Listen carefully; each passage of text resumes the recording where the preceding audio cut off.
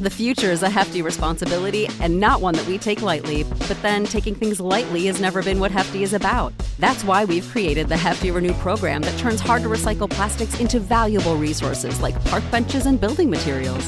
To participate, simply fill up an orange Hefty Renew bag with accepted items, tie it up, and drop it in with your regular recycling. That's it. It's that easy. It's time to rethink recycling with Renew. Particular valued resources may vary by geography. More info available at heftyrenew.com. Adjacent. You're listening to the Sports Adjacent. Okay, I like that. I just learned something new today. Adjacent. With Jason Leisure and Russell Dorsey on the House of L Network. We're doing everything I dreamed of as an adjacent. Tony asked me in small talk, what does it mean to me to be white? And I was telling him that it's not anything. It's not a factor. Like, as a straight white male, nothing innate about me or how I look or anything ever comes into play in any situation. And that's part of white privilege is you don't have to worry about that. You would never have to consider it. You'd never have to be, oh, I'm a white person walking in here. I'm a white person walking in here. I'm a guy walking in here. Oh, I'm a straight guy in this situation. Like it's not a factor. That's like part of what white privilege is that you would never have to consider that. I never think at any time, like I walk into stores all the time, especially if I'm on the road, like on my way to work or something. Like I might walk in from a hotel to something I'm covering, and in a downtown urban space somewhere, you'll go into like a Walgreens or something, and it'll say no backpacks or something like that, or no bags of any kind. I don't worry about that. Like I don't sit there and think, ooh, are they going to be like, oh, that's a white guy with a bag? Like that doesn't come up.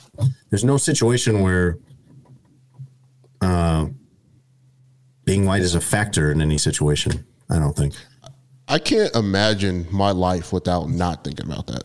Of course not. And, right. I think any minority, any woman, any like cultural minority would of course say that this would be a foreign concept to them that they didn't have to take into account. But it's like their race or appearance or the innate qualities about them. And I guess my thing is like, is that a part of being black, is having to think about being black like all the time in any situation? And it's like, what is life past that? And it's like, if I teach my children, like, don't think about it, does it make them not be black because of that shared experience? And it's like, it's a lot to think about all the time. Like, oh man, I wonder how many black people are in here. Like, that's one of my first thoughts when I walk into a room of business or of anything else like that, or a large group of people. It doesn't surprise me at all. That's something like, I've heard other black friends say. And it's constantly there. And I don't know if that's good or bad. Like, it would be nice not to think about, but I don't understand an existence without thinking about that. That's really weird. Yeah, I'm with you. I would be surprised to hear you say anything other than that. No matter what space you operated in, I would be surprised to hear anything different than that based on my conversations with my black friends over the years and just thinking about things logically through somebody else's eyes. But there isn't like, if there's anything kind of like what you're talking about like identity, like deliberate, intentional identity in being white, for some white people, there is a lot of pride in whatever your specific ancestry is, like in being Italian, being of Italian descent or being of Irish descent or something like that. But that, again, is a different concept from what a lot of the black experience is, where like a lot of black people can't trace their lineage back that far. No, something like that. Right. Yeah. Yeah. So I think that's the reason why I asked that is because I just got done watching Atlanta, and they do a lot of thinking of identity and what it means to be black and it's like, man, like, is it really just the trauma that binds us all? Like the having to think about that constantly, like, would me thinking about not thinking about that would be a total load off of my mindset going into any particular situation, any job, any place. Like, it would just be a huge relief not to think about that. But I cannot not think about that. It's just, sometimes I'm like, is it an acquired trait? Is it inherently built into raising a black child? Or is it something that you just learn over time, which is also kind of crazy and messed up in its own kind of way? So I don't know why I thought about that. I think the show is really good. Like, Atlanta is extremely good, and it just kind of makes you think about kind of all of that. Like, who am I if I don't think about this constantly? And then I was like, I don't know. I really don't know. Again, it sounds like a lot of things that other friends of mine have told me, and it's really an interesting space when you are, for someone, I would think, I don't know this firsthand, but like, if you're a white person and you're you're married and having kids with a person of color, then you do have to like really give thought to that, even though it has not been your experience, it has not applied to you in your personal life every day. You have to give a lot of thought to that experience. Or if you adopt a child of color, like, you really have to be. I've heard people say, like, well, what does it matter? What does it matter? Like, what is it? I wouldn't say that I would just approach it as it doesn't matter. I wouldn't just ignore that. I would embrace that and engage that head on, I think. And it is what you're describing, for example, Tone, about like always thinking when you walk into a situation, oh, how many other black people are here? Oh, I'm in the minority situation. That's the next level of stuff that I've been thinking about in my 30s. Because we grow up, like, no matter how you grow up, I think you grow up learning about racism. You know something about racism, but you don't necessarily get taught it, or at least I didn't, at that deep of a level. And I've started to, maybe in the last 5 to 10 years, get so much of a better understanding of and empathy to the most extent that I can of what that must be like to have that front of mind all the time, to have that as a barrier all the time, to have that putting you in danger all the time, making you uncomfortable all the time. And I think you said it very well. Like, you just imagine what it must be like to not have to worry about that. And I think a lot of white people, including me, until more recently, giving this a lot more thought and doing a better job of listening to my black friends about stuff like this and asking about stuff like this, you just never have to think about that. And you don't even realize what a free pass and what a privilege that is on a daily basis, and how much stress you're just immune to and exempt from. It doesn't come up. So it's interesting. I like having this conversation with you. Was this the existential question you wanted to have? Yeah. I really want to get Russ's. Yeah, I really want to get Russ's, idea. Like, I know I'm not alone in this thinking, but I don't know I've ever heard it, expressed in this manner of, have you imagined not having to think about that as front of mind in every way possible? Russ, the floor. Imagined it? No, you feel it when, like, I'm just around other black people, right? Because everybody has a similar experience in the room. So it's not I'm in a room full of white people. Am I the only black person in here? Yes. Like, I know everybody in here has a similar experience. I know everybody's like me. Everybody got the same hair consistency. Everybody has the same complexion. All right, cool. We just chilling. I think that's the only time where you're really allowed to have that thought, because in every other aspect of life, you're not, because people don't look like you. People don't come where you come from. And what you and Jason were talking about in sense of, like, what connects us, I think the advantage that white people have is you have, I'm Irish and I can be very proud of that, or I'm Italian and I can be very proud of that, or I'm Greek, right? I have long Italian roots that I'm very, very proud of.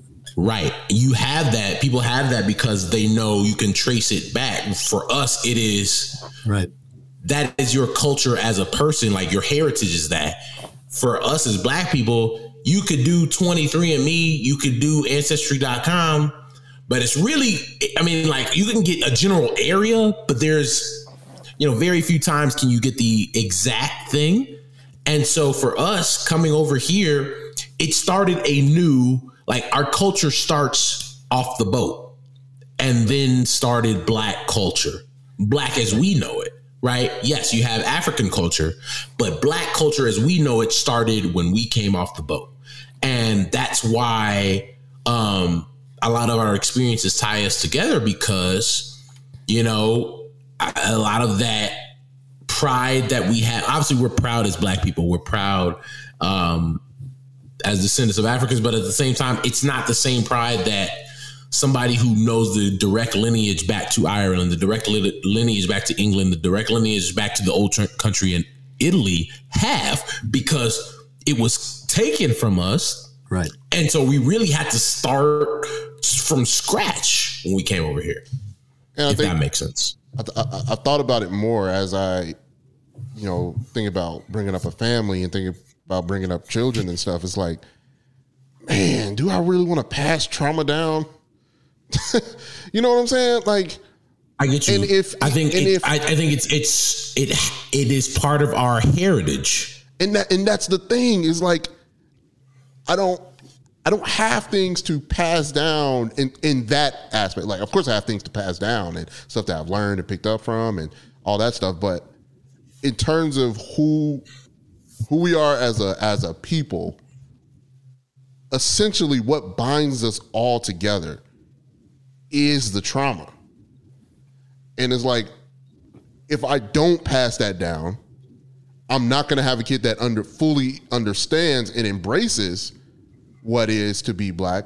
But the side effect is weighing them down with the idea of what it means to be Black in America. And it's like, it's a messed up choice to have to make. I know what I'm going to have to do because I can't have my kid being oblivious to how the world works. I mean, that's how you that's how you get shunned by the community. So I can have that.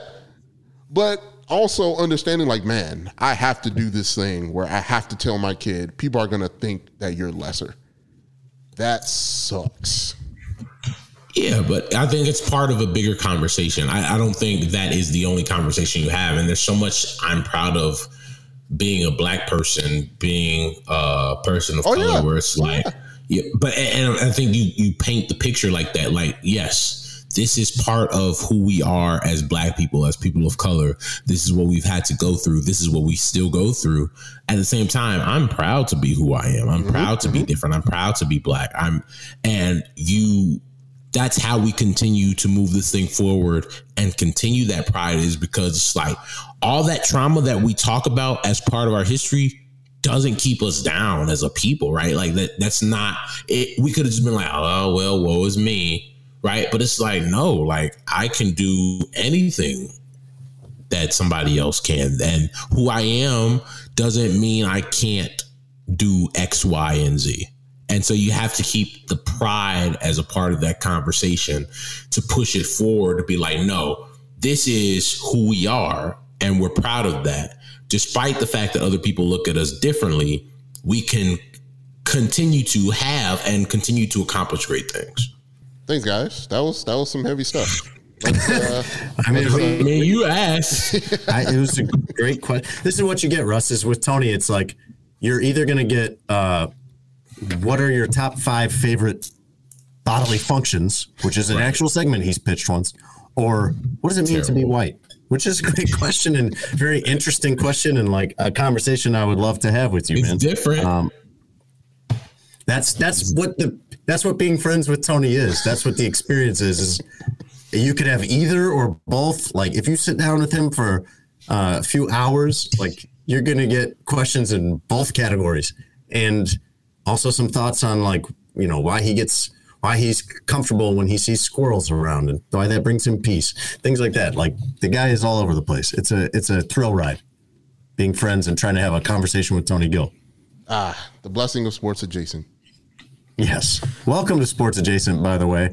I guess that's going in the show. At least part of it. We did. We were other than Tony. I don't think either Russ or I was expecting that. And hopefully, if there's anywhere where we didn't do a great job discussing that, you'll show us some grace. But welcome to Sports Adjacent. I'm Jason Leisure, my co-host Russ Dorsey, and Tony Gill with his potpourri of segment topics and conversation starters.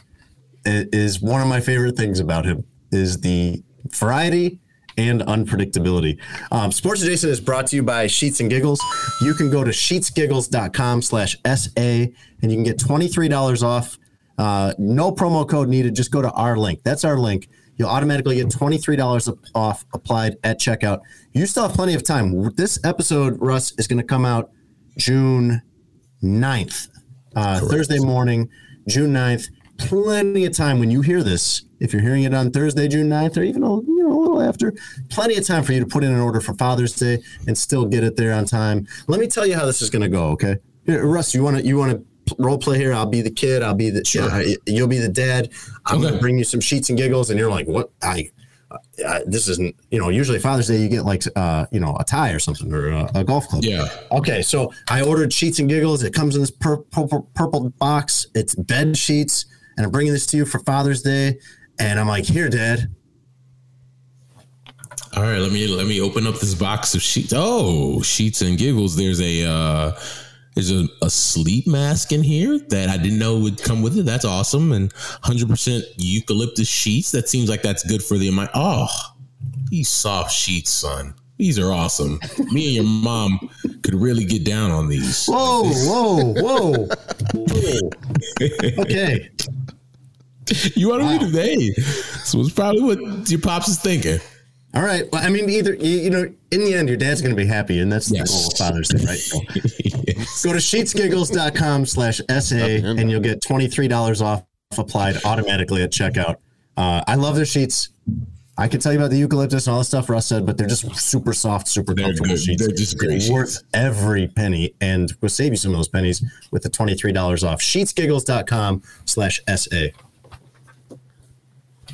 There was a lot to take in there, Tone. Whoa. What did you, how would your dad react, Tone, if you got him bed sheet? I think that if I got my dad bed sheets for Father's Day, without if we hadn't, without them being a sponsor of the show and everything, I think he would be kind of like, what? Like if there was nothing that, preceded it. If he hadn't heard on our podcast us talking about it for the last however many months, and I just out of the blue gave him bed sheets for Father's Day, I think he'd be like, what are these? But then he'd sleep on them, and then he'd know. Or you gotta do the Russ situation, right? Like your dad's confused. Why'd you get him sheets? Dad, I'm telling you, it's about to go down. I would never tell my father that. Tony would. Tony 100% would say that to his parents. I don't. Honestly, what's funny? I don't think so. I think he would. I think he would say it to his in-laws' parents. I think his parents he holds in a different regard. That's why he doesn't have them listen to the shows that we do. Oh, that is. But Russ, this is exactly why they don't listen to the show. It's because I do this at home. Bro, can you imagine living with Tony 24/7? He's told us about what it's like, and so I can somewhat imagine. No, but for 30 years, you live with what we know as Tony Gill. Yeah, no escape. That'd be tough. Yeah, that's rough, man. Shout out to your parents, bro. They are happier than he is about him getting married. They literally go into the strongest people I know because of that. They've lived with you for 30 years in the same house.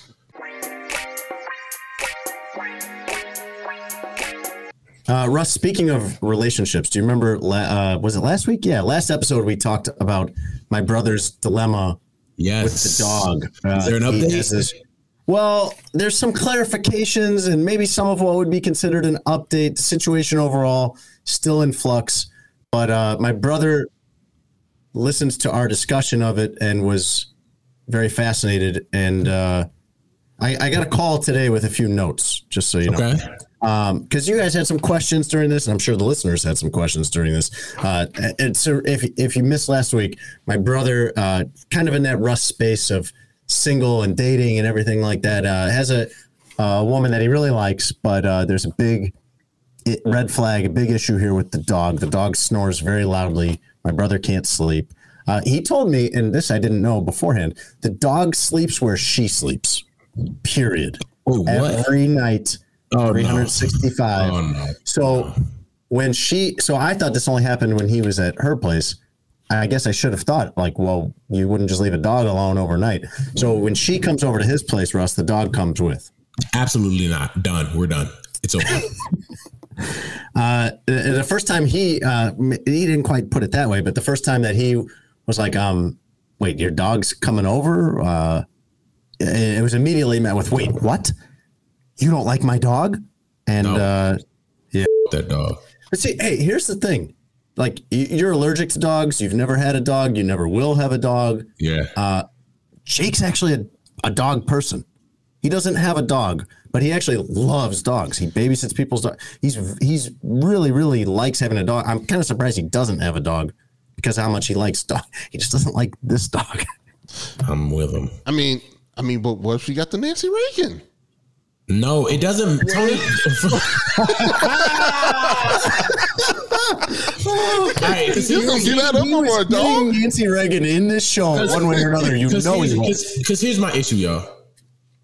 You don't just bring your dog unannounced. You don't know what my policy at my apartment is. You don't just bring your bum ass dog to my house. No, you ask first. Hey, out of respect for you, can I bring my dog to your apartment? And like. And then to throw the guilt trip on, oh, you don't like my dog? No, I don't like your bum ass dog. I mean, what if it's the dog? They don't know, Tony. I promise that doesn't matter. Because there's a lot of Nancy Reagan out here with no dog. It gets worse. Oh, no. Oh, yeah. So you had asked about putting it, maybe the dog can be in a separate room. Right. And I think I might have mentioned that they tried to, my brother was much more specific. The dog not only whimpers, but barks if you put it in another room constantly until you let it back in. Which not great, you know, if you live in an apartment building and other people can hear that. Not really. I still haven't gotten to the worst part, Russ. Yes, Tone. No, I was about to say, I mean, this is, you got to consider, right? If this is a long-term thing, you know, the children. She's a bad dog owner. Her dog is totally dependent on her. That dog needs therapy. Dogs aren't supposed to be that dependent on their person. They have personalities. They have. So it's like, you got to think about, could she raise a child? She might be perfectly happy with her relationship with her dog. And she might find someone else that's not my brother who also feels that way and thinks this is all fine. Everybody's very different about their dogs, man. I kind of see her side too of like, if this is how she likes things, I'm not giving up a dog for somebody that I'm dating. That's not enough of a commitment for me to give. So I kind of get it. Obviously, I sided with my brother, and his complaints seem to make a lot of sense. Russ, I still haven't 100% valid. 100% valid. Russ, I still haven't even gotten to the worst part. And please do me a favor.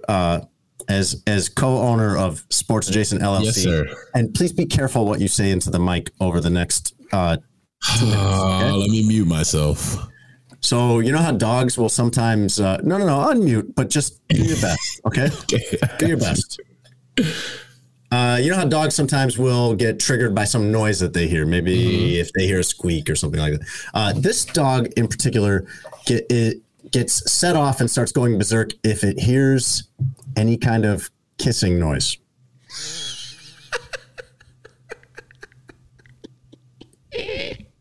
Which, you know, almost everything good in life starts with a kissing noise. So the move is, when that happens, throw the dog a treat and run in the other room and close the door for your privacy. But the dog eats the treat in like 8 seconds and is no longer content, and will start with the barking and the whimpering, and that's not the most pleasant soundtrack to whatever's going on. To lovemaking. Yeah. The dog bark. Right. And the dog, either because of anxiety or, I don't know, maybe I'm giving dogs too much credit here, or revenge, often pees on the floor outside in response to this. Oh my God. This is the worst dog ever. She is an awful trainer. Okay. Easy for you to say. Like, you can't control a dog. I bet she sucks. I bet she sucks at Pokemon. At Pokemon? What does that have to do with this? It's not because they train Pokemons? Yes, Jason. Where Pokemon never evolve. Or dog, apparently.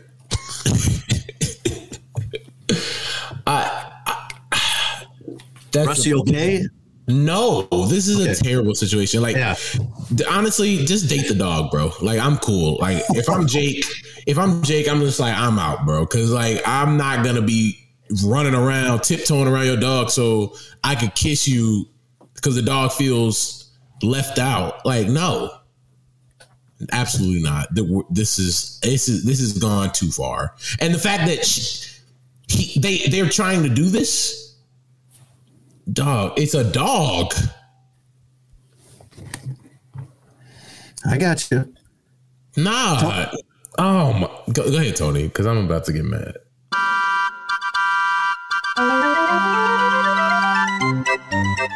Now it's time for a Chicago Bears segment we call This is fine. I'm okay with the events that are unfolding currently. Everything's fine.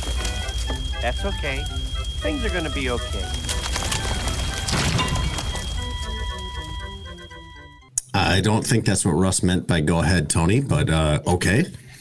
Everything's fine is our regular segment where we check in on everything being just totally fine with the Chicago Bears. Akeem Hicks, you remember him, Russ? I do. Remember Akeem Hicks? I do. Very popular Bear. He went to Tampa in the offseason, said there was no consideration given to coming back to the Bears. Not clear really if that was his choice or their choice or mutual. Regardless, I don't see why he would have wanted to come back to the Bears at this point in his career. He gave his first press conference in Tampa this week as part of the Bucs, talking about being with Tom Brady, who he played with in New England before.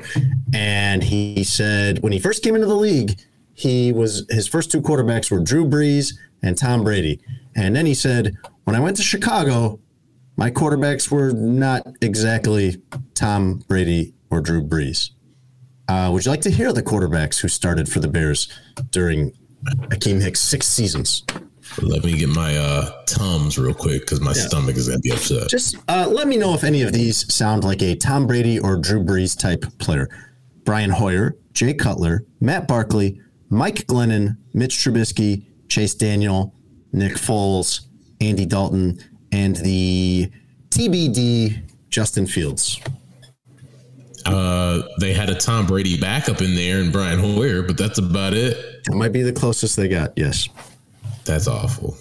Tony, did you have any more thoughts about the dog situation? Is there any deal breaker for you? Let's say you're, you have found someone perfect, obviously, so this is purely hypothetical, but let's say you find someone perfect, but they've got, like for me, I think if they were a smoker, I just don't think I could do it. Or if they had a cat, I'm badly allergic to cats, like in Russ's case.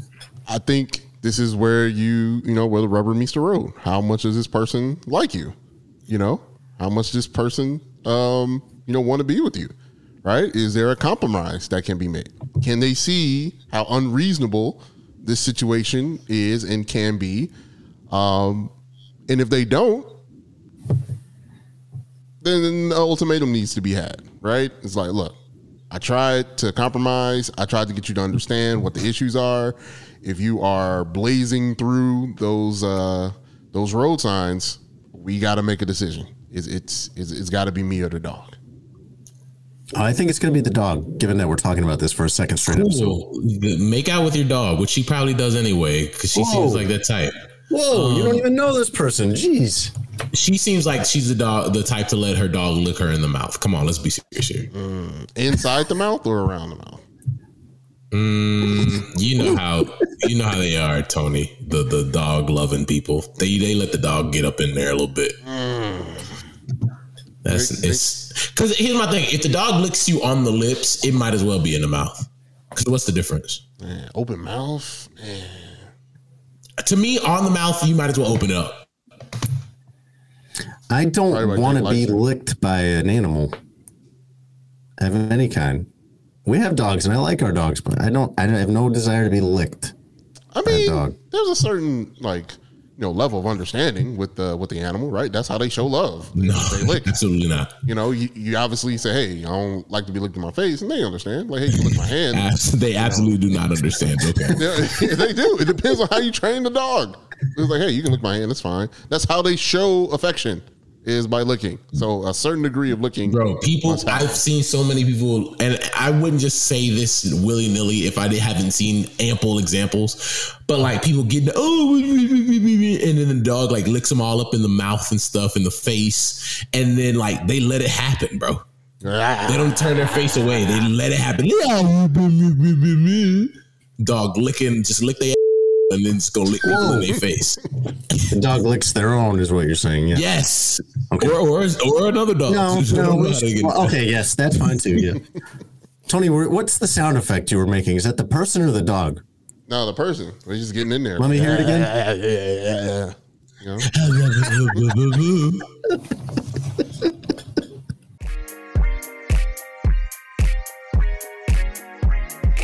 Russ, did you have a music topic that you wanted to get into today? I do have a music topic. So I'm a music lover. Is it Chris Brown versus Michael Jackson or no? It is not, because that's one-sided and it's Mike all day. So that's a very short segment. Yeah. For me, I was thinking, I'm a music lover. And I tell people all the time, like, I love music more than I love sports, which for people that know me is like, oh my God, that's crazy. But it's like, I love music so much. And a topic that I want to talk to you guys about was, what album would you have picked if you could pick one and say, they say you get to sit in the studio for the creation of this album. What album would you pick and why? Any Kanye album. Literally any Kanye. I need you to be more specific. Oh man. My Beautiful Dark Twisted Fantasy. And this is the same reason why I just like that one, because sonically is great. But literally any Kanye album for the same reason, right? His mind, the way his mind works musically and sonically is amazing. And I need to know the process. I need to know, what does he listen to on a regular basis, where he can pick out a sample. How does he want to flip a sample?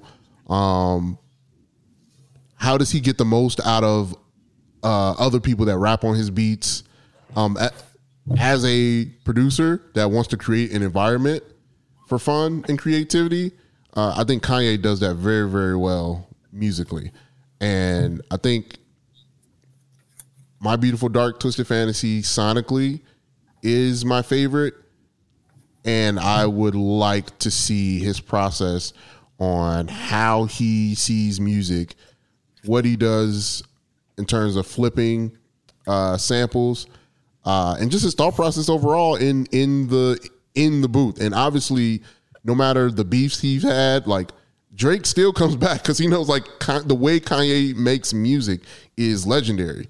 So yeah, like, it would be that album, but literally any Kanye album, I would want to see how he does it. And obviously his older stuff is better than his newer stuff, but he's going to give you some stuff to listen to, right? Like, you may not like his verses or anything, but musically, sonically, he's going to give you heat.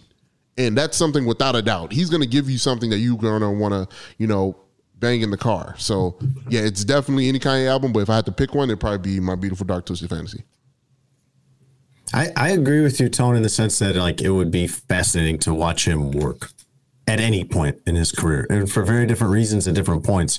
But I feel like, you saw in the Netflix documentary, to your point, Tone, like, Justin Bieber was out there to record with him. Like, as crazy, as far off the rails as Kanye has gone, like, you still can't deny his talent, and people still want to work with him. I think that this conversation, like, illustrates for me that I'm not actually a music person. Everybody kind of thinks of themselves as a music person. Everybody likes like music. The worst. Exactly. That'd be like the worst first date question to be like, so do you like music? I mean, you might as well be like, do you like things? But the reason being is like, when you ask that question, I don't really think of, I have artists that I really like and songs that I really like, but I don't really think in terms of albums. And I think that's where I'm seeing like, hey, I'm not really a true music lover because I don't really think of it that way. I don't like identify those individual pieces of art.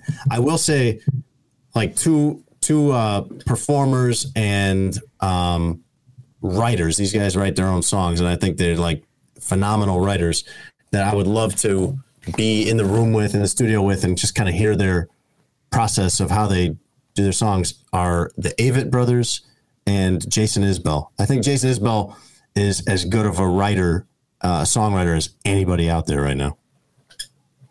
Who are those gentlemen?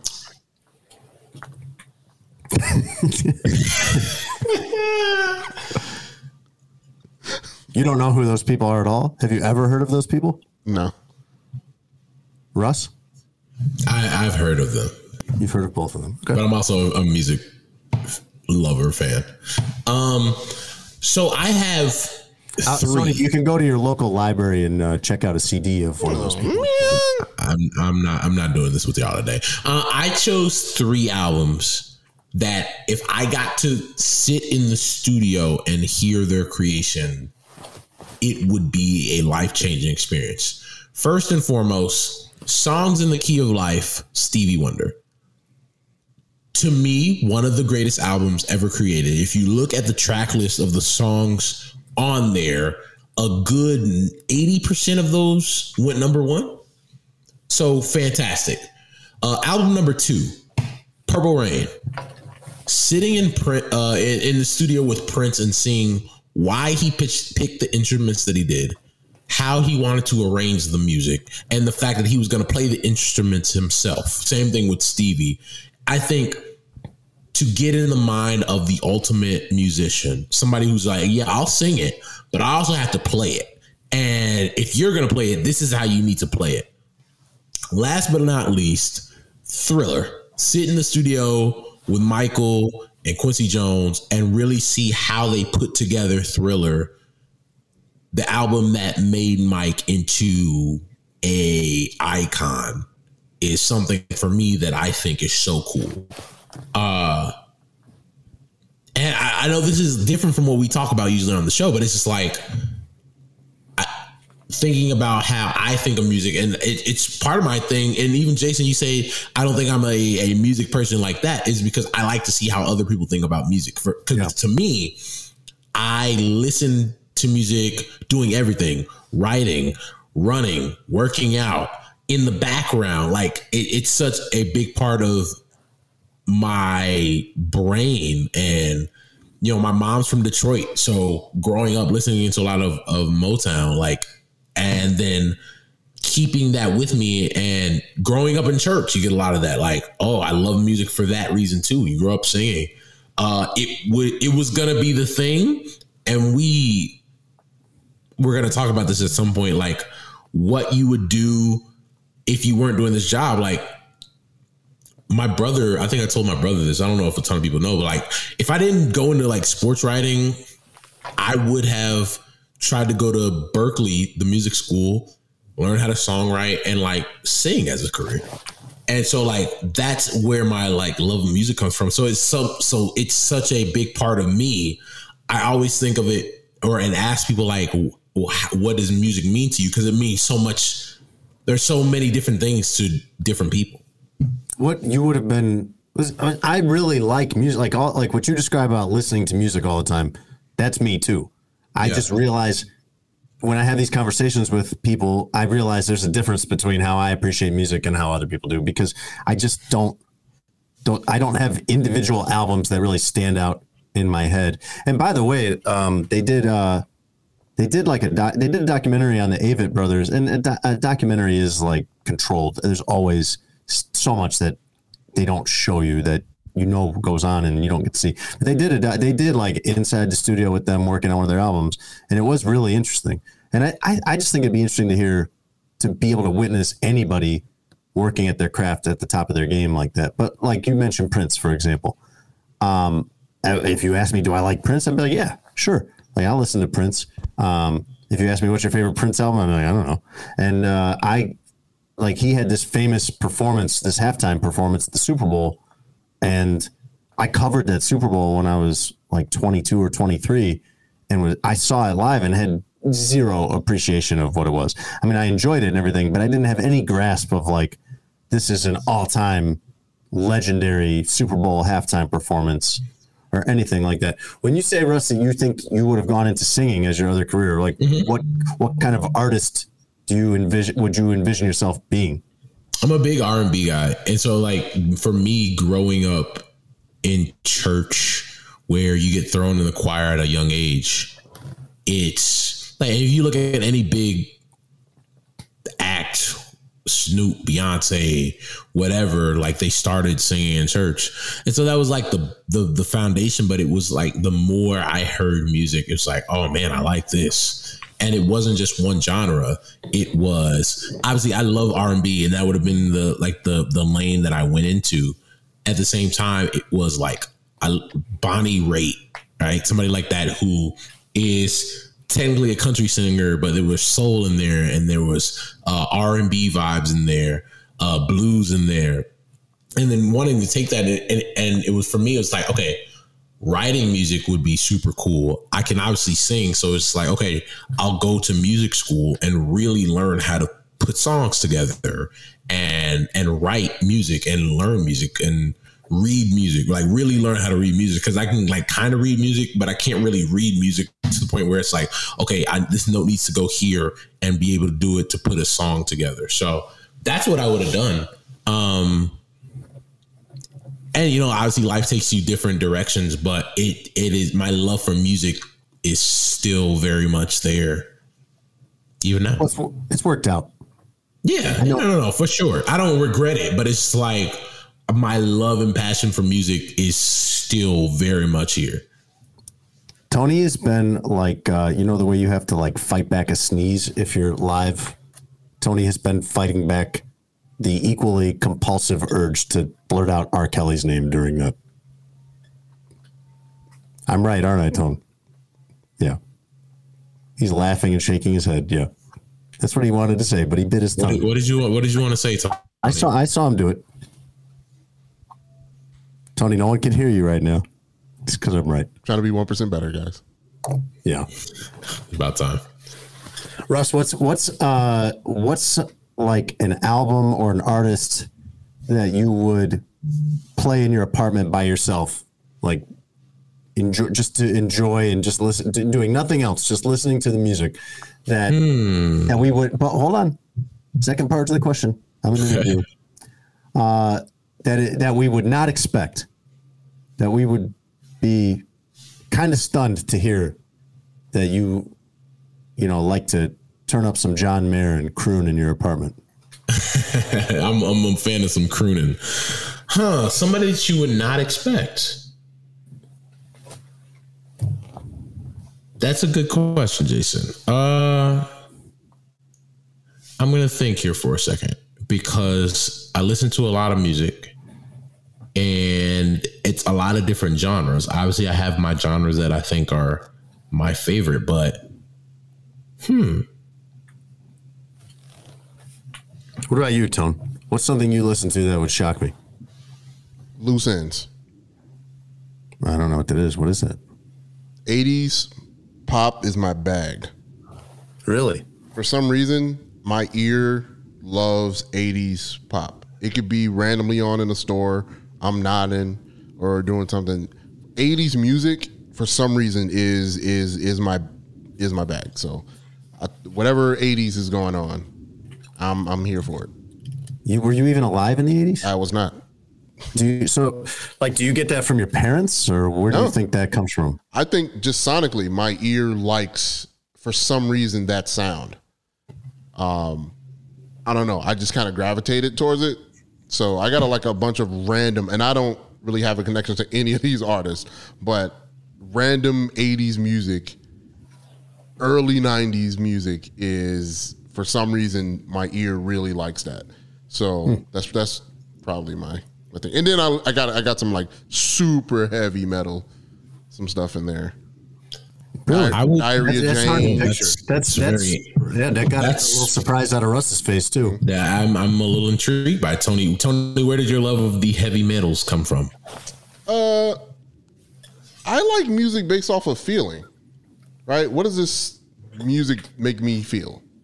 And certain sounds, certain chords really catch my attention. So I like a lot of dramatic chord progressions. I like drums a lot. I like in heavy metal. There's a lot of double pedal kick drums, which I think is cheating. You got to do it with one, or I don't believe you. But yeah, like those are the different aspects of music that I like, and heavy metal has a lot of that. So yeah, a lot of riffs that I enjoy. So yeah. So a couple. So one of them is old school Hall & Oates. I think there's so much just quality music, but it also ties into R&B and soul with Hall & Oates. I think a newer act, Coldplay. And I think for me, Coldplay, the song making ability, and to hear a Coldplay song and be like, man, that's a really good song, like beautiful music. Like to me, one of my favorite song by Coldplay, it might not be their most popular song, but it's called True Love. It is to me sonically such a beautiful song. And when I think of music, that's how I look at it, where it's like, man, this was so well put together, right? Every note is there for a reason. Every chord is there for a reason. The harmonies are there for a reason. The background vocals are there for a reason. That's why one of the reasons I love music, because when I listen, I break it down that way. Some people listen and it's like, I'm just listening to a song.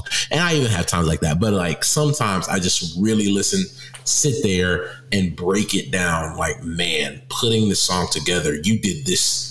You did this, put this here for this exact reason. It's only in the song for like 2 seconds, but it makes such a difference. Yeah, those are probably two that it's like, oh, okay. I think the thing I'm more like that about, as far as like deconstructing it and analyzing it, is TV shows like comedy or something like that. Like I'll notice something that would have taken a lot of effort for a 2-second joke, or you find out cost a lot of money, costs like, $80,000 just to get this 5-second little joke in there. But that's interesting that you mentioned Coldplay. Coldplay is a band that like people will, I think, usually make fun of you for liking. I like them, although I've found that like the newer stuff they've made, like I'm gonna sound so old, but it's like I don't even get it. Like I don't follow it. I don't get what this is. But their older stuff I like. I went to one of their concerts in college, so this is like 20 years ago. And I've never seen anybody rock out on a piano like that guy. Like play a piano the way most rock stars would play a guitar. They were here in town 2 weeks ago, Memorial Day weekend, at Soldier Field. And as you guys know, like the apartment is right next to Soldier Field. So I like could literally crack the windows open and listen to their entire set, their entire show. They had the fireworks going. They rocked that, man. Like people were going crazy.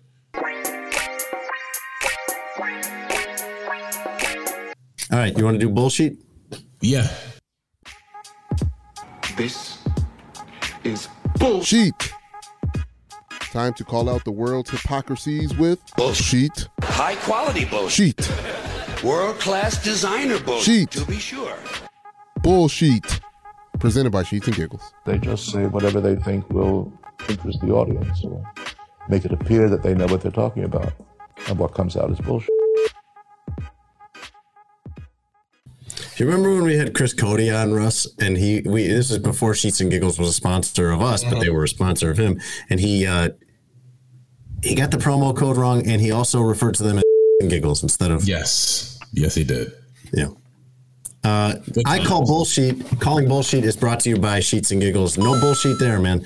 Go to sheetsgiggles.com/SA and you'll get $23 off your order of the finest, softest, most amazing sheets and other bedding that you'll ever get. No promo code needed. Just go to our link, which is sheetsgiggles.com/SA /SA. Russ, do you have something you want to call bullshit on this week? Yes, I'm going to call sheet on legendary head coach Pat Riley, who is now executive of the Miami Heat. At his end of the year postmortem for the Heat, he said, by the way, just so you know, go ahead. The Pat Riley end of season press conference is like a holiday in South Florida. This is like take the day off of work to hear what Pat has to say at the end of the season. Oh, and he was saying stuff like the whole thing was fine, but he was asked about potential retirement, and he said, "quote I'm 77 years old, and right now I can do more push-ups than you," said to the reporter who asked. And Pat, listen, brother, you look good. You're in really good shape, and I'm glad you are taking care of yourself. But listen. You're not doing more push-ups than whatever younger person told you that, unless that person is also in their 60s and or 70s. I appreciate the attempt, Pat. Look, you're for 77 years old, you're very young, right? You're still out here. You're running a basketball team. You're out there. You're on the road. But let's be real, Pat. So not a crazy bullshit this week. Just come on, Pat. You're not doing more push-ups than the 30-year-olds that are covering the Miami Heat. Well, I know some of those guys. It might depend who it is. Tone, is there any way you can find out who asked? Tone, can you do some producing and try to find out who asked Pat Riley that? So the other day I was after he said it, I was with some people and we went through. And we definitely went through about 4 or 5 people like, Pat might have this person, this person, this person, this person, this 77. Person. If our guy Chris Cody's dad is there, he could probably do more than Greg Cody. But we found 3 or 4 who are covering the beat in Miami that were like, all right, that person got him. Okay. Well, we'll circle back to that in a few minutes, see if Tony can find out who asked him that question, because I'd love to know that. Russ, I'm calling bullshit. Look, if you're going to aim for the top, I'm calling bullshit on Apple, the company that makes everything that we use, phones. Yeah, that makes our whole lives. Yeah. So they have this new update coming out that has new features for iMessage where you have 15 minutes after you send a text, you can edit the text or delete the text even. But I'm calling bullshit on the fact that the most obvious thing we need for texting and other apps, other like forms of communication have come up with this, and somehow Apple has not come up with this for texting, is to schedule a text. To be able to type a text at midnight or 1 a.m. when I'm awake, sometimes that I don't need, that maybe for work, like nobody needs to get that in the middle of the night. I don't want to text somebody in the middle of the night. I don't want to wake them up like that. But I could schedule it for them to get it at 9 in the morning or something like that. Gmail added that feature like a few years ago. Twitter, you could always do it through like a third-party app, but even Twitter itself added that for schedule a tweet just in the last couple of years. Apple keeps doing all these things, and they're not doing. Apple even has, Russ, as part of this update, where you'll be able to do it for emails through the email app on your phone, but they don't have schedule a text for texting. You would benefit directly from this, because when sometimes I'm awake and want to communicate something to you, but it's 6:30 in the morning. Yeah. And I'm like, Russ isn't awake. I would love to be able to like schedule that to go to you at 10:30. Yeah, I've gotten more pre 7 a.m. texts from you than anybody else, aside from my dad and mom, who's up at the time. But I think a lot of brothers out there want to get that good morning text off to their love interest. Could definitely benefit from the scheduled text. That could go bad though, because if you're asleep after you send the first scheduled text, and you get one right back, and then there's no response, that could be a little suspect. But that's neither here nor there. But yeah, I'm with you on the scheduled text. That would be a welcome sight. But I guess unsending text messages is also coming with this new update. We only have 15 minutes, so that's fine. I don't know how much good that does. If you didn't think about it before you sent it, is whatever thought going to occur to you in the next 15 minutes? Like, listen, a drunk text that you see the next day, it's obviously going to go through. But if I'm risking it all to your whatever love interest, whether you're guy, girl, person, whatever, and you go for a couple minutes without a response, you might want to unsend that joint. Fair. But I'm curious, is it like Instagram where it's like message was unsent by user? Where they know you sent something, but you unsent it. Probably, I would think. I would think they'd see some kind of notification or something, but I'm not sure. You'll have to get the update and find out. I think it's out now. Tony, do you have a name for us, or do you want to move on and we'll just be in mystery and you can do your bullshit? Everybody's pointing at the Tim Reynolds tweet about it. That's the one that got the most retweets and most. So I'm guessing maybe it was him. He keeps saying answered reporters. So I don't think anybody's taking credit for this except for seems like Tim Reynolds is the one that tweeted it out. So. All right, so we listed Tim Reynolds in our discussion the other day, and we think Pat might have Tim Reynolds. I don't want to make any leaps if we don't know exactly who it is. So, Tony, we could call bullshit on you being the littest producer in the game because I think the littest producer in the game would have found a name. But go ahead. I would have had to listen to that, track down the voice, track down whatever place he said that. Yep. Wow. Yes. Wow. Getting prepared to do my bullshit. Yes. Also known as producing. I'm calling bullshit on Matt Eberflus. Because he is, because he is a hypocrite and a liar. So, already? Oh yeah. Pretty strong. In OTAs, Tom? Yeah. He's a liar in OTAs. Yeah, he's had the job for a few months, hasn't coached a game yet. What's your basis for this accusation, Tom? So, if you don't know, the Bears have been reprimanded by the NFL for having a padded practice when they weren't supposed to. Having contact in practice. They lost. They had to have an OTA day scrubbed because of it. That was the penalty. So, Matt Eberflus, head coach, football guy, you require a no tolerance rule for fighting. You're going to clean up the mistakes of the players in this organization. That players must follow the rules and be on time, as in the example made by Jalen Johnson, who was put on the second team. But yet you didn't follow the rules, sir. You know the rules. You know what the NFL required, and you chose not to follow them. So I'm calling bullshit on you, sir. Follow the rules. You want your players to follow the rules? That's a great example there, sir. Head coach, leader, captain, guy. So yeah, get your own house in order before you come sweeping around mine, huh? How about that? Get the beam out of your eye before you look at the speck in mine, my good sir. So yeah, how am I supposed to follow a hypocrite? How am I supposed to follow a liar? Right? He's telling me to come on the time and follow the rules, and he didn't follow the rules. So, what if a player knew that they weren't supposed to be doing that? How are you supposed to tell your coach that? You're putting your players in a bad position where they know they weren't supposed to be doing it, and that's why you got snitched on. Nobody in that locker room trusts you. This is day one of the downfall of Matt Eberflus. Oh my God! I knew when he said a liar, I knew it was going to be an over exaggeration, but he's taking it off the rails. He really hit the gas at the end of that one. I agree with the premise of there is way too often a problem with coaches where they demand discipline and perfection out of their players and then do not show any of that or often have lapses in that themselves. But Russ, we should have Tony go first in this season. We can just call bullshit on his bullshit the whole time because yes, Tone, I kind of agree with the premise, but I'm calling bullshit on the fact that most of your rage is because you don't like this guy. And you didn't like him from the day his name came up. True. You've been against this guy for I don't know what reason. Facts. From the first time you ever heard his name. No. I gave him a shot. You hate this guy. I gave him a shot when I heard his name. And then he started talking. And then I was like, all right, I'm going to head out. Okay. Russ, do you know the last coach to violate this rule, by the way, and lose an OTA? Was it Matt Nagy? It was Urban Meyer. Good company. Good company. Football genius Urban Meyer.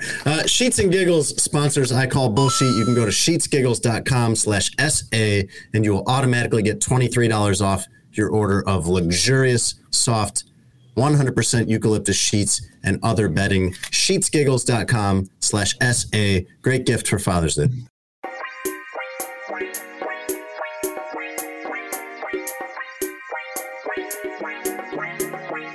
Russ, would you like to hear the news we didn't get to today? I would. it's pretty much all the news because I'm not sure if we covered anything newsworthy. Oh, shoot. I like shows like that. Hey, it probably means it was a good show. Yes. It probably means this is the part that will make it count as a sports show. It's a little, I'd like to start with just this will be the appetizer, the hors d'oeuvres for you. Just a nice, modest selection of NFL notes, things people said. A sampler, if you will. Yes. A sampler. Would you like to order our triple play? Our sampler? Yes, please. Because we're in OTAs. So it's like non-news becoming news. This is where the NFL manufactures news. And guess what? Everybody falls for it. It works. The NFL is able to get everyone talking about it in May and June because players are at OTAs and they're talking. Nothing has changed, but they're talking. First off, Aaron Rodgers says that he'll, quote, definitely finish his career with the Packers. So he doesn't know how much longer he's going to play, but it will definitely be with the Packers, according to him. Tony, you don't believe that, I see? No, it's just kind of like, all right, man. Like, I think I'm kind of done with Aaron Rodgers and everything that he says. Like, it's hogwash, all of it, to me, with Aaron Rodgers. He broke my trust as an interesting person because I don't know. I'm just kind of done. Too interesting for you, yeah. I mean, I'm just done with him. I can't believe anything he says. Is like, if I can't believe anything you say, I can't really delve into how interesting it is or it isn't. So it's just kind of, all right, man. Just play football. Just shut up and throw the ball. Okay, all right. I don't have any specific reason to doubt him, but I also don't believe him, and also for the same reason because I just wouldn't believe him no matter what. Raiders quarterback Derek Carr says that he'd be, quote, just fine with the team signing Colin Kaepernick. And he went much further than that. He spoke glowingly and at length about Colin Kaepernick, the quarterback and the person. Do you believe that Derek Carr would be very happy to have Colin Kaepernick with the Raiders? Sure. Yeah. I rock with Derek Carr now, by the way. But I mean, like, look, he's not one from a football standpoint. It's like, I'm not competing with this dude. Like, sure. Like, it's nice that it's somebody that's going to be in the quarterback room with you all the time. Somebody you can bounce ideas off of. And if the guy's a good person, cool. And Derek Carr he's all about being a good person. And if he feels somebody is, there you go. He learned his lesson from the previous instance where his offensive line didn't like his take on kneeling for the flag, and they let him get rocked. So he learned his lesson. Better say the right stuff about Cap. It's neither here nor there. Go ahead, Jason. He might also mean it. It's also possible that he genuinely likes the guy and enjoyed. Yeah. He also could learn, and good for learning. So Aaron Rodgers says he's going to definitely play the rest of his career with the Packers. Derek Carr says he's just fine with Colin Kaepernick. And Cam Newton says basically everything else. Cam Newton was on the Pivot podcast and had all kinds of thoughts, said that he put himself in a, quote, bleeped up situation with Carolina, where he was the second time around, where he was never going to have a chance to be successful because of, he signed on a Thursday and he's playing on a Sunday and starting next week and whatever else. He says that in 2020, when he was with the Patriots, he was still learning the offense 7 or 8 weeks in, which I know they had an abbreviated training camp and it was a weird year, but I'm not quite sure what credible explanation there could be for that. Let's hear some more from Cam Newton, Tone. And now, Tony Gill reads.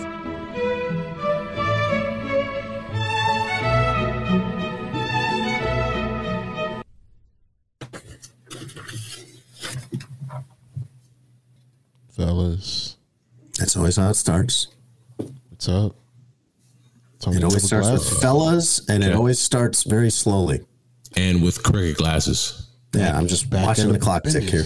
Back in the business. Let's go. Tony Gill with glasses. About to read you something. Feel me? Let's go. Can he hear us right now? Who, Tony Gill? He left. No, this is Tony Gill with glasses. Okay. That answers my question. Cam Newton. Before I sit up here and allow the narrative to be made that Cam ain't got it no more, Cam is taking full responsibility and saying Cam put himself in a bleeped up situation, which then had a ricochet effect. A what? You got to be kidding me. Come on, you know that. Try again. Wait, who? This is Tony Gill back again. You want Tony Gill glasses again? Okay. All right. No, it's fine. That ricochet effect was that it made everyone else believe that Cam couldn't play anymore. He says he should still be a starter, that he's one of the best 32. Do you agree, Russ? No, and I might stab Tony Gill with glasses next time I see him. Well, if you don't think that Cam Newton should be a starter, I'll just we'll ignore the threat in there. Cam Newton would say, quote, "Then you're a damn fool." He also went on and he sort of backed off the thing he said in April about how women should know how to cook and know when to be quiet. Let me ask you this. You've not been on hand for any of the Colin Kaepernick workouts. You might have seen clips here and there. Colin Kaepernick would be, to us who have not held a workout for him, kind of a mystery. You can have your opinion on how you think he would fare after, 5 years out and at age 35 or something like that. But you don't really know. You have a little more body of work on Cam Newton because you've seen it on TV. Right now, knowing only what you know, Russ Dorsey, as a football watcher and not an executive, not anyone that could put either of these guys through a workout, would you sign Kaepernick or Cam Newton?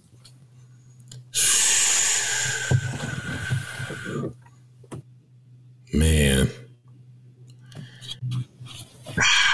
I don't want to say it's maybe part of it is recency bias. Wait, hold on, Russ. I see what you're doing, Jason. See, who's doing? Put crabs in the barrel mentality. Hey, it's got to be one brother of the other brother. I see you, Jason. I see you, Stop son. it. Stop it, Tony. That's really nice, Tone. Thanks. I'm ignoring it. I'm gonna say Colin because I don't know where Cam's body is physically, particularly the shoulder, and it's still kind of important to be able to throw the football from the quarterback position. I think you're right. I think I agree. You can't go games throwing 3 passes. Correct. You just can't do that, Cam. Correct. Over in baseball, Joe Madden, remember him? You guys remember Joe Madden? My boy. Yeah. He was your boy. The Angels fired him. The Angels fired him after 12 straight losses. The Angels were 27-17, looking good. Now they're 27-29 at the time of Joe Madden's firing. They have gone 7 straight seasons without making the playoffs. He has not had a winning season with them. This was only his 3rd season.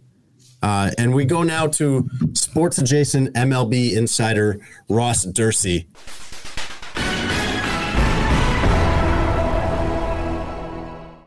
Right move or no? You after 12 straight losses, you got to do something. Is it his fault? No. They've been 2 managers now fired within a week of each other. Joe Girardi with the Phillies first, and now Joe Madden. Look, the big deal was you had the best player in the world, Mike Trout, have the worst slump of his career over that 2-week span, and then they lost 12 games. It's not just a coincidence that happens. You need a new voice? Yeah, because I think in baseball, opposed to football or whatever, there's 4 months left to try to salvage your season, and it can still happen. I do think that the Angels have not been to the postseason since 2012.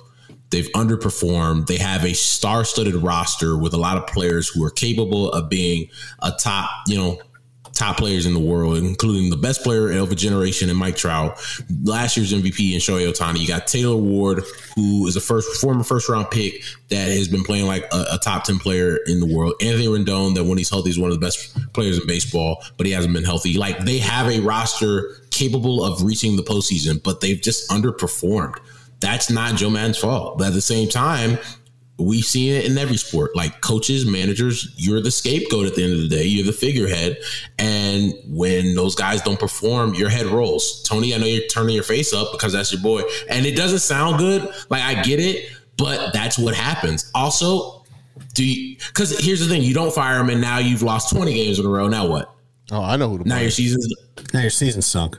Your season's done, right? So you can you try to salvage the rest of your season and hoping a new voice sparks guys but at the end of the day, look, it's unfortunate. It's not always fair. It's not all Joe's fault, but at the same time, You couldn't just let that continue. Same thing with the Phillies. They underperformed, and that they saw their manager get fired. Nobody. Here's my thing. It's Mike Trout. It's Mike Trout's fault. He's been a loser. Thank you, Tony. His entire professional life. I'm not listening to the rest of this. He is a loser. No, he's supposed to be the best player of a generation. To me as a journalist in our in baseball. Mike Trout sets the standard. Mike Trout is the leader of that team. Mike Trout has not won. It is Mike Trout's fault. He needs to come to fire. I understand one coach, right? Fire Mike Trout. Multiple coaches. Multiple coaches. Come on, it's on you, my guy. This is on you. Do you want to be a winner or not, my guy? Shut up, Tony. Shut up. Tony, that's all I'm saying. I'm muting Tony. We hate I don't want to hear. But we have to. Yeah, we do, because that's idiotic. No, don't mute him. He's done. No, F him. No, Jason, no, because we enable this behavior, and he continues to talk. Well, here's what he does that is just incenses me, is we go to you with all of your love of baseball, knowledge of baseball, you, an expert, and you lay out all these reasons why this is a move that makes sense. And then we go to him, a guy who wants to replace the catcher position, and he says, well, I hear what you're saying, but Joe Madden was nice to me on the phone when I worked for Lawrence. Yes. So yes, that's exactly it. He's the best player. The basis of his argument is that this is what he does about everything. Ever seen? This is what he does about everything. Is like, I know if someone was cool to me and nice to me, out of those two, then I will defend them till the very end, no matter what wrong things they do or how much losing they do. He thinks like he loves Tim Floyd because Tim Floyd was cool to him. And Jim Boylan. I don't love Tim Floyd. I love Jim Boylan. Out of those two, one of those guys has a World Series. It's not Mike Trout. Okay, Tony, Tony, you're an idiot. I didn't say he's made his point, but you've talked for some period of time. 3-time All-Star, 9-time MVP, just turned 30 years old, is going to be the best player the league has ever seen. But fine, Tony, you're right, because Joe Madden was your boy. Cool. Russ, are you familiar with the Mona Lisa? No, you know what? I'm going back to Tony. Tony, you act like Mike Trout's the front office. You act like Mike Trout makes the decisions. You act like Mike Trout's been hiring the managers. I think Mike Trout. It's a sport with 9 players on the field at a time. 9 guys. I think Mike Trout. But it's Mike Trout's fault. Yeah. Oh yeah. No. Mike Trout don't want to win. No. Mike Trout want to chill. Mike Trout want to chill. He don't want to win. Off this. You know how he is. He digs in and he's just going to say, oh yeah. And then he's going to make some point that doesn't make sense and say, you feel me? And he's just going to wait for you to agree. No, I won't. I won't back down on this one. I wish he had a standard. I wish Tony had a standard for himself. Do you want me to do the Mona Lisa one now? Or? Yeah, it's continue. Just do your. You seem kind of mad. You seem like maybe not in the mood for this. Because if this is 1% better, Tony, I would love to see 2% better. The thing about 1% is it's not that much. 1% is very small. You're familiar with the Mona Lisa, Russ? Yes. Yeah, hot or not? Mona Lisa, hot or not? Nah, I'm cool. Russ is saying no. Tone? Russ, you got to unmute him so he can talk. He can unmute himself. I'm not sure what the point of this would be, but a man threw cake at the Mona Lisa in the Louvre on Sunday. A 36-year-old man faked a disability so he could use a wheelchair and take advantage of the Louvre's accessibility policies, which allows you to get closer to the, kind of get up close to where you'd be able to see it better. He also was wearing a wig. I'm not sure why. And he hid the cake somewhere on his person, maybe pocket cake, who knows. He threw cake at the Mona Lisa, which if you've ever seen it, the reason I'm not sure what the point of this would be is that this is a painting that's worth like $850 million. This is the most famous painting in the world. They've got it behind bulletproof glass. Yeah. They're not leaving this thing exposed to anything happening to it. No matter how much cake. It's not about regular air. It's climate control. It's the humidity control. And I don't know why when you said the guy faked the disability, that made me laugh, but it did. Has this guy never seen National Treasure? I know one person that almost did. Me and Tony love. Yeah, Jason. Yeah, Jason. If he watched had he watched National Treasure, he would know that you have to. There are major steps you have to go to get the Mona Lisa out of its bulletproof, climate-controlled, humidity-controlled glass. Maybe it was a symbol, more symbolism than anything. That you take care more of this piece of paper than you do people. Maybe. Hiding a whole cake on your person without smudging the icing is hilarious and interesting to me. He's wasting his talent, you're saying, Russ. Yes. The Louvre put out a statement, by the way, saying that the painting was, of course, not damaged in any way whatsoever. Have you seen the viral video of a Disney employee ruining an engagement? I did. This was at Disneyland Paris. I'm glad you've seen the video because I'd like to talk about this Disney security guy's 40 times. This guy could, you're talking about the problems with the Bears wide receivers. This guy's got a great first step. Tone, you say that you very rarely get angry about anything, but I'm pretty sure you'd get mad if you were in this situation. A 31-year-old guy from Germany took his girlfriend to Disneyland Paris and wanted to propose there. They're big Disney people. I'm not one of these people, but plenty of people are. Very big into Disney, and he actually was going to propose during the fireworks show at the end of the night, and couldn't wait. He was so excited. He's so in love. Tone, just like you, the love guru. So he wants to propose on this. He can't wait anymore. He's going to do it during the day. He wants to propose on this platform that's right in front of the castle. And he even asked somebody, because it didn't seem like maybe you were allowed up there. He even asked someone, was it okay if he took his girlfriend up there to propose? And the person said yes. And so he gets up there, he gets down on a knee, he pulls out the ring, he proposes, and as she's about to take the ring, a different security guard comes running in, not just running in and takes the ring, and then ushers them down the stairs and says, oh, it'll be much better over here, because apparently they're not allowed to be up there. Yeah, this is another example. We talked about the security guy that got knocked out by the football player because he's doing too much. At the Newark airport, Another example of somebody doing too much. It ain't that serious, my guy. It's not. That is also the opinion of the Disney company because while that probably is a rule that you're not supposed to be up there, maybe not a rule, maybe you need to use some discretion and not interrupt a very special moment in somebody's life. And in fact, Disney apologized and Disney offered this man and his fiance now a free weekend at Disneyland as compensation. And the guy said, no, thanks. What we want is the moment, and you can't give us the moment back. That's fair. And finally, Russ, a very interesting story, a cool story for these lions. A team of animal activists from the United States, Great Britain, South Africa, and Australia worked together to rescue 9 lions from a zoo in the Ukraine and relocated them to a zoo in Romania. It was a 3-day operation in Odessa, Ukraine, and it involved a lot of planning. This guy, Lionel Delanga, I believe, is an activist, animal activist in South Africa.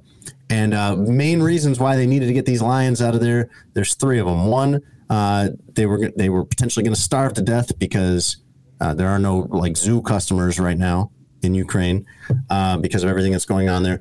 2, the lions could be injured by some kind of military strike. And 3, their cages could be damaged by a military strike and not the lions. And then now you have lions running. You don't want 9 lions running around Ukraine. So a very nice effort by these people. The biggest lion of the 9 that they were able to rescue and transport weighed 550 pounds.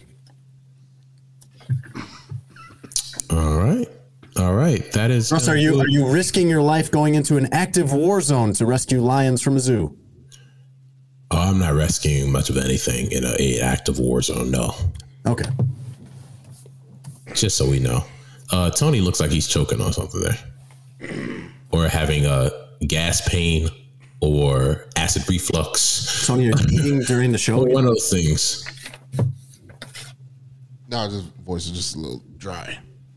This, you know what? It's like this is a lot like parenting. In fact, often this reminds me of parenting, the things we have to do on the show with you. Maybe easier. Parenting your kids is probably easier. Well, because we did this thing where you're like, all right, we'll mute you. And he's like, perfect. Now I can eat this Caesar salad and wash it down with this ice cream and slurp yogurt. Yeah, slurp up some soup or something. And it's just like with your kids where you're like, all right, fine, go to your room. And then you remember like, oh, all the fun things they love are in their room. This is not a punishment. Punishment. That's our life. That's our life here. Yes, absolutely. We're running a business. Or at least we say we are. We pay. Yes, we do. As I realize every month when I look at the account. I want to thank everybody for listening to this week's episode of Sports Adjacent, episode number 66.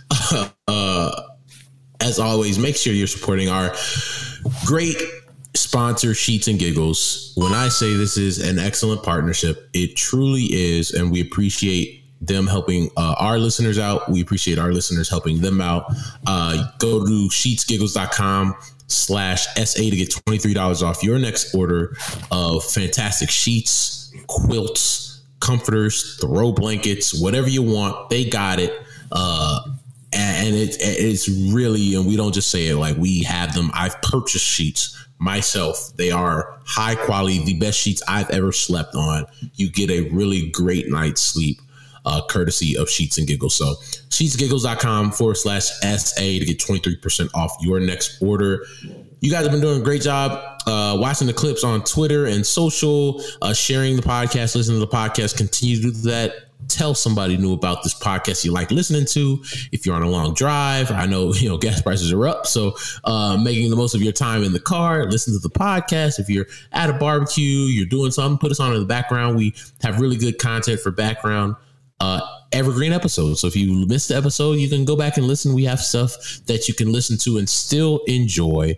Apple Music, Spotify, Stitcher, wherever you find your audio content. Gentlemen, anything before I let the fine folks go? Russ, what's the most you've paid to fill up your tank during this? Not the per gallon, but the total. Bro, literally last week I paid for the most for gas I've ever paid. And I went outside of the city because I'm not going to buy gas. It's an extra $1 in the city. Yes. I went out to the burbs when I went to go to my barber to get my beard lined up.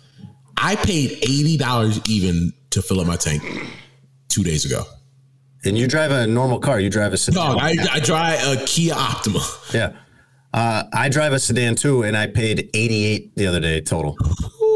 It's getting crazy out here, man.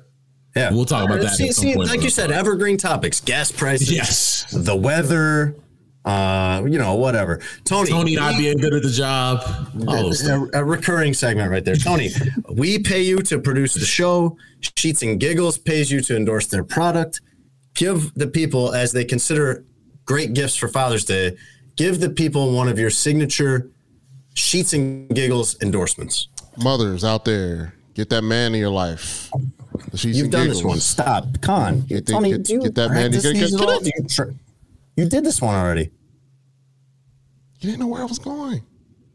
All right, ruined the whole excuse momentum. Me. I'm sorry for He stole the moment like the guy at Disney. Right, thank you, Jason. You stole the moment. Sure, it was about to be just as special. I just get exasperated because I know you're doing like the same thing you've already done and that you didn't come up with one this week. Go ahead, Tone. I was gonna say, get the man in your life, the father in your life, the Sheets and Giggles, so he can knock it out of the park. Respectfully. You're quoting Mark Jackson. Mark Jackson. With all due respect. And with that, we will catch you guys next week. Thanks for listening to Sports Adjacent with Jason Leisure and Russell Dorsey.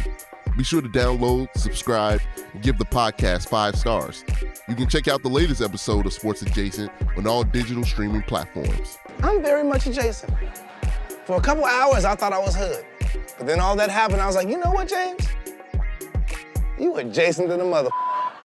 For the ones who work hard to ensure their crew can always go the extra mile, and the ones who get in early so everyone can go home on time, there's Grainger, offering professional-grade supplies backed by product experts so you can quickly and easily find what you need.